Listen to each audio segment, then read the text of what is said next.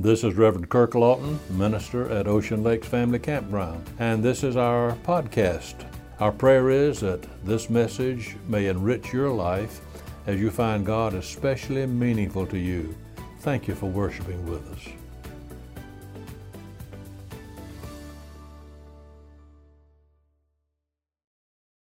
I heard of a situation that was once faced by a young preacher who, after his first year of preaching, felt that he had run out of things to preach. He went to an older and a wiser preacher and said, "Tell me, what do you preach on when you don't know what to preach? And you're not sure what the congregation needs?" The older pastor replied, "Son, just preach on repentance, for there is no congregation on earth where somebody there does not need to repent." Well, let me make a confession to you, Ocean Lakes or those listening by podcast. I have not run out of subjects to preach, but I do want to take the advice of that older preacher this morning. And so today we're thinking about repentance. This is not a subject that a lot of people enjoy very much. One reason for this is because it involves our facing ourselves as we really are. Most people don't like to take a close look at themselves. We're somewhat like the old hillbilly woman who became suspicious of her husband and his frequent trips to town. And one time when he returned home, he changed clothes, went out to do some yard work. His wife sneaked in and started looking through his pockets. She found in one pocket of her husband's clothes a mirror, which was something she had never even seen before. She didn't know what that was. She took a long, hard look at that thing, thinking it was a picture, and then she said to herself, so that's the old battle axe Paul's been shining up to. We really do not recognize ourselves when we see ourselves as we really are, do we? It's not always a pleasant thing to take a close look at ourselves, and repentance makes us do just that. There's probably as much misunderstanding as to the meaning of real repentance as there is on any other subject in the Bible. Great Bible scholar of years ago, Dr. A.T. Robertson, said that the word repent is perhaps the most unfortunate translation in the Bible. When the translators came to that Greek word that stood for the attitude of the heart, which is so necessary for salvation, they could find no word in the English language which exactly matched the meaning in Greek.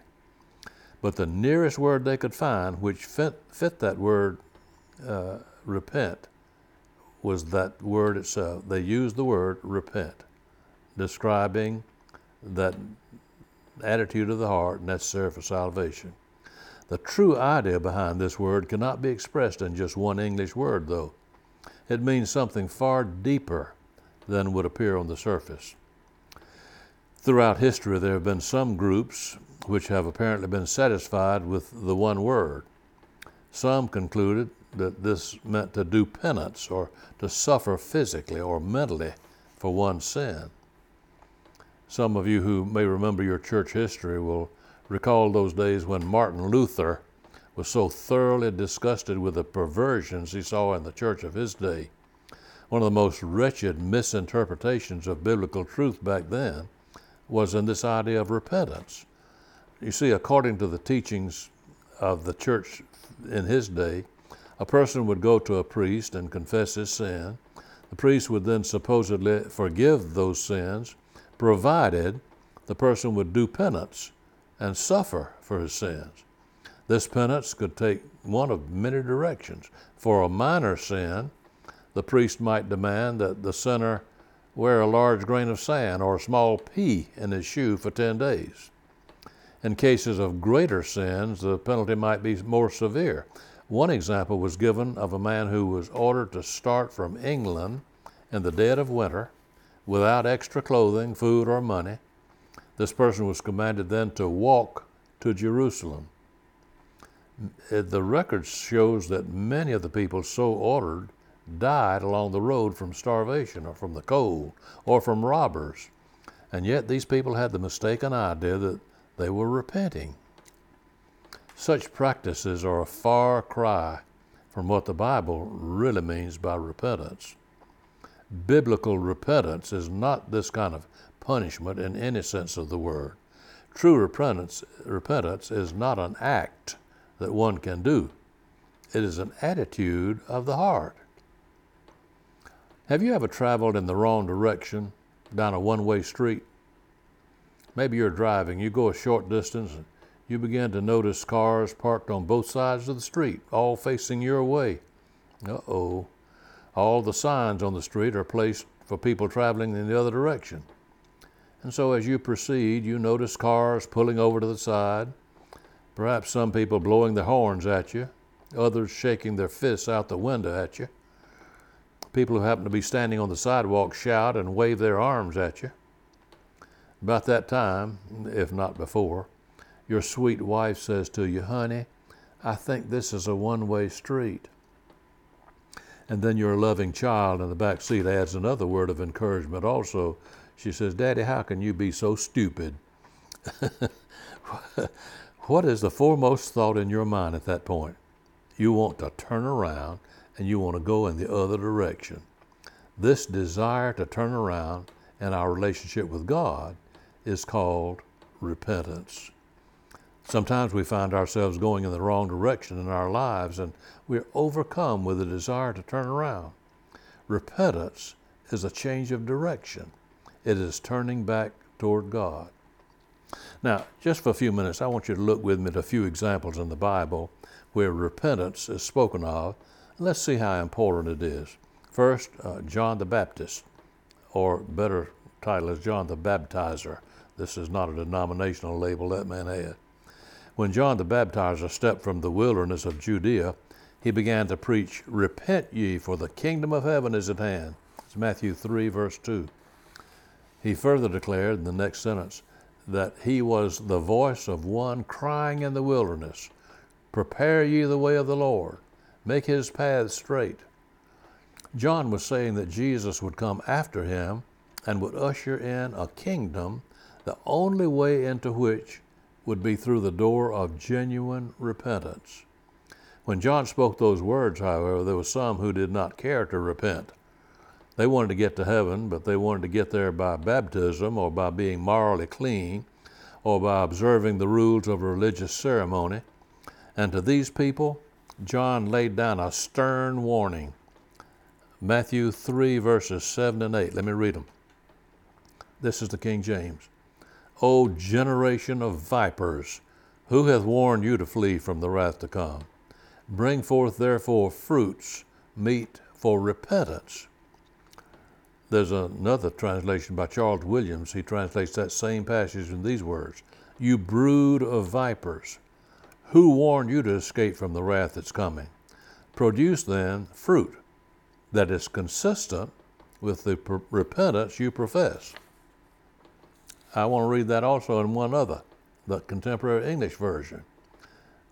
Many Pharisees and Sadducees also came to be baptized, but John said to them, "You bunch of snakes, who warned you to run from the coming judgment? Do something to show that you have really given up your sins." Wow, John didn't mince words, did he? Snakes, you people. Well, let's look at also another person in the Bible. This is Jesus himself. What do you have to say about repentance? In his very first sermon, Jesus sounded the note of repentance. We read in Matthew 4, verse 17, "From that time, Jesus began to preach and to say, 'Repent, for the kingdom of heaven is at hand.'" Did you know the last word of our Lord to the church, what it is? Many people think it's the Great Commission, "Go ye therefore and teach all nations," so forth. No, the Great Commission is indeed our program to the end of the age, but that's not our Lord's last word before he went back to heaven.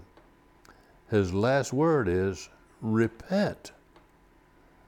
And that was his command to 5 of the 7 churches in Asia, spoken by the risen Christ, recorded in the book of Revelation. Look also at the words of another person in the New Testament, Paul the Apostle. One day as Paul was speaking to some of the most brilliant minds of his day, he said to them, "At the times of this ignorance," they talking about worship of idols and so forth, "God winked at. But now commands all men everywhere to repent, because he has appointed a day in which he will judge the world. That's Acts 17, verses 30 and 31. Can you think of anything that's more important to us today than repentance? The first message of John the Baptizer was repentance. The first message of the Son of God was repentance. His last words to the church were on repentance. The first message of the newly commissioned disciples was on repentance. Jesus said that unless people repent, they will perish. Oh, what message could possibly be more important to us today? Now, let's be a little practical here. If you really wanted to repent, how would you go about it? How can you test yourself to see if you are serious about repentance? Let me mention several things that are involved in true repentance. First, repentance involves the conviction of sin. No person can repent until he or she is convicted of sin. Unless there's real conviction of sin, a person will go on and on and on, continuing in sin, no matter how evil or how open the sin might be. You remember in the Old Testament, David sinned greatly in God's sight, but it was not until he was convicted of his sin that he cried out, as recorded in Psalm 51, "Against thee, thee only have I sinned, and done this evil in thy sight." No real repentance comes unless there's a conviction of sin. I remember when I was a little boy, we used to hear people talking about churches having revivals, and we'd hear people talking about a person who was at a revival or maybe a regular church service who was under conviction. And the way they described that person, as the last hymn, the invitation hymn was sung, that person would stand there holding the pew in front of him, the knuckles of his hand turning white, perspiration forming on his brow, that person feeling the urgent need to move forward and to make a public profession of faith and to get right with God. That was an individual who indicated conviction in his heart. But repentance involves something else also. It involves godly sorrow for sin. Now, there's two kinds of sorrow. One is sorrow, all right, but it's not the kind of sorrow that leads to repentance. It might be called worldly sorrow. That's sorrow that you got caught, or one has to pay the penalty of sin. Godly sorrow is totally different. This is the kind of sorrow that the prodigal son had when he confessed, "Father, I have sinned against heaven and in thy sight. I am no more worthy to be called thy son." Luke 15, verse 21. This is the kind of sorrow that publican had when he beat on his breast, kneeling at the altar there, publican and the Pharisee together. And the Pharisee said, "God, I'm grateful I'm not as bad as that old guy over there, that old publican. I'm not like he is." But the publican said, he beat on his breast, said, "Oh God, be merciful to me, a sinner." That's godly sorrow. Godly sorrow is different from remorse. In the hours before and during Jesus' suffering on the cross, two of his disciples, Judas and Peter, were guilty of serious sins against Jesus. Judas betrayed Jesus. Peter denied him. They confessed their sins, but one committed suicide and the other found forgiveness. What was the difference between these two? Of Judas, we read, he departed and went out and hanged himself, Matthew 27:5. Of Peter, we read, he went out and wept bitterly, Luke 22, verse 62. When you put these two statements alongside each other, you see the real difference between godly sorrow and remorse or worldly sorrow. Remorse can often lead to suicide, but godly sorrow leads to salvation. Let me mention another thing that real repentance involves, and that is giving up our sins. A Sunday school teacher asked her pupils one day what repentance meant. One little boy raised his hand and spoke up quickly. "I know what it is, teacher. It's being sorry for your sins." But a little girl beside him held up her hand. She said, "I think it means being sorry enough to quit." I want to tell you a story that happened to me when I was pastor many years ago of a church here in Myrtle Beach. There was a dear, saintly lady. Her name was Miss Perry. And I visited Miss Perry often. One day I was visiting her, and she came to the door in the house where she lived. She owned her own home. But before she opened the screen door to ask me to come in, she first reached down and picked up her little barking dog. It was sort of like a miniature chihuahua or something, feisty little creature. Well, everybody in that church knew Miss Perry and what a sweet person she was, but they also knew that she had a dear little dog who bites. And so when I went to the door, Miss Perry saw me on the other side of the screen door. She welcomed me very cordially, and she said, "Oh, preacher, I'm so glad to see you. My little dog will bite you, but come on in." Now, in all fairness, I must say that Moonlight had never had a taste of religion, at least not from me. But I recall Miss Perry telling me one time about how she tried to correct this bad habit in her little dog. Once after he had snapped at somebody, she gave him a severe scolding, all during which he drooped his head and looked up at her so pitifully with expressions of sorrow written all over his face. But then when her sermon was over, he went right back to his old ways and tried to bite again. Real repentance means that we're so sorry for our sins, we want to give them up. Some people are willing to give up some of their sins. They'll readily forsake all their sins except ones nearest and dearest to their heart. Repentance means willingness to give up all your sins, even those nearest and dearest to you.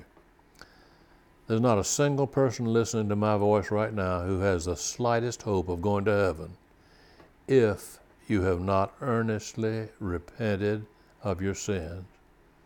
There's just no other way around this. Jesus commanded us to repent.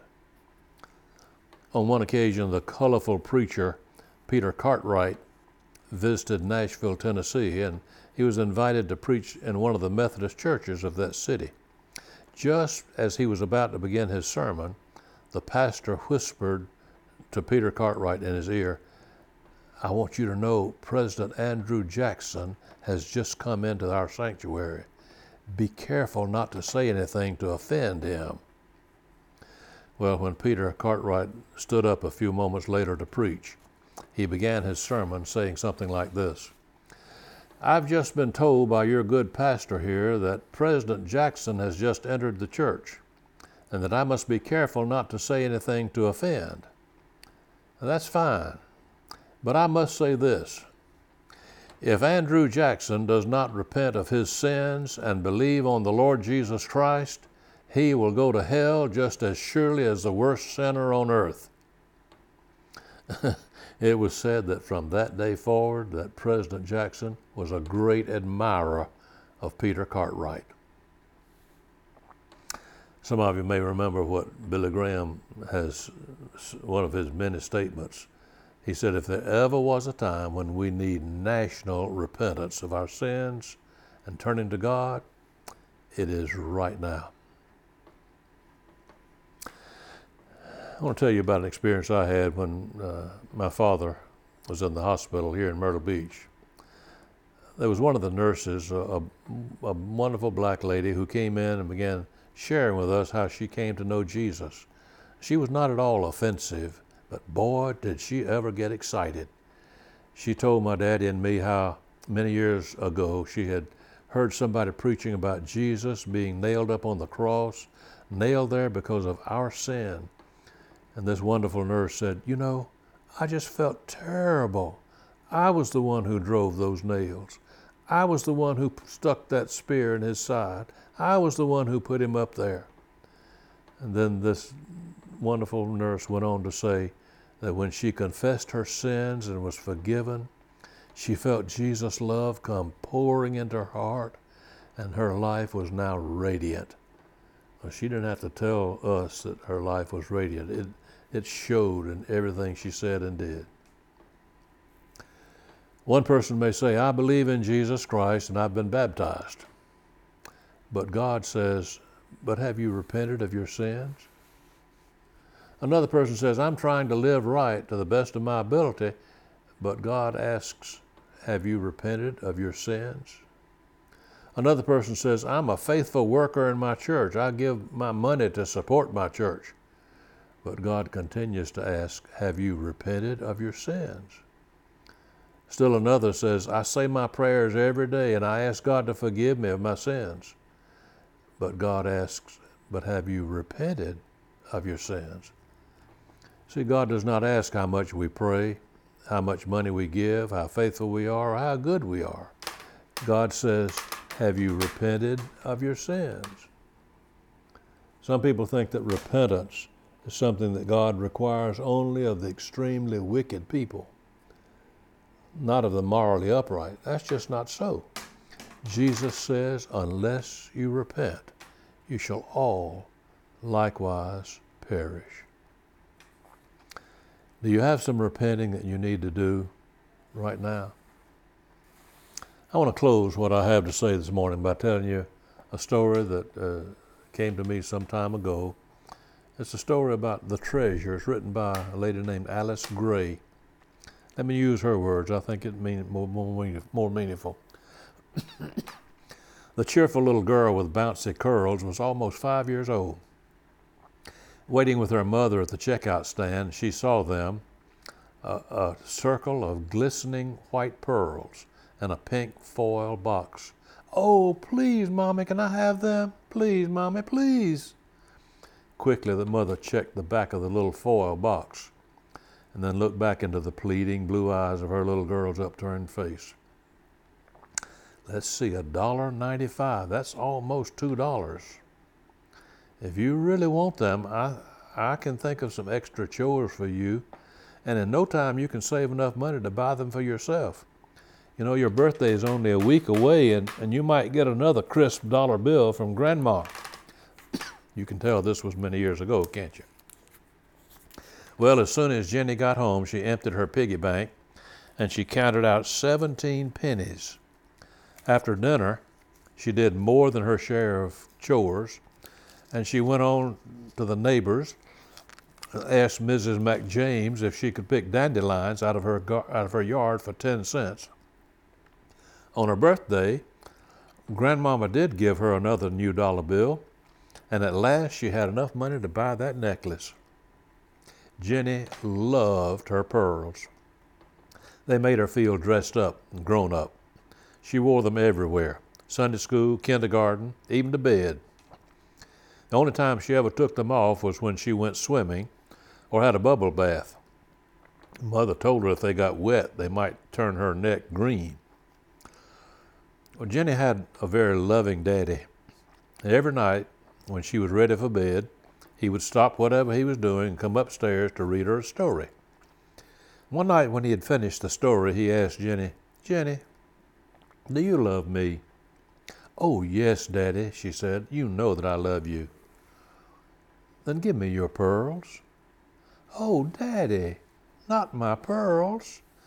But you can have Princess, that white horse from my collection.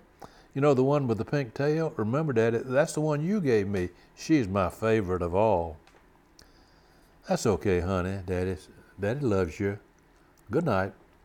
And he brushed her cheek with a kiss. About a week later, after the story time, Jenny's daddy asked her again, Jenny, do you love Daddy? Daddy, you know I love you. Then give me your pearls. Oh, Daddy, not my pearls. You can have my baby doll, the brand new one I got for my birthday. She's so beautiful. You can have the yellow blanket that matches the sleeper. That's okay, said her daddy. Sleep well, darling. God bless you. Daddy loves you. And as always, he brushed her cheek with a gentle kiss. A few nights later, when Daddy came in, Jenny was sitting on her bed with her legs crossed Indian style. As he came close, he noticed her chin was trembling, and one silent tear rolled down her cheek. What is it, Jenny? What's the matter?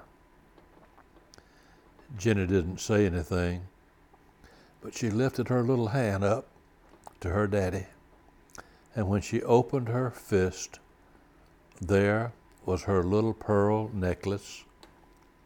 With a little quiver in her voice, she finally said, "Here, Daddy, it's for you." With tears gathering in his own eyes, Jenny's kind daddy reached out with one hand to take that little dime store necklace, and with the other hand, he reached into his pocket and he pulled out a blue velvet case with a strand of genuine pearls and gave them to Jenny. He had had them all the time. He was just waiting for her to give up those dime store necklace, so he could give her genuine treasure. Oh, how so this is like our Heavenly Father. Pray with me.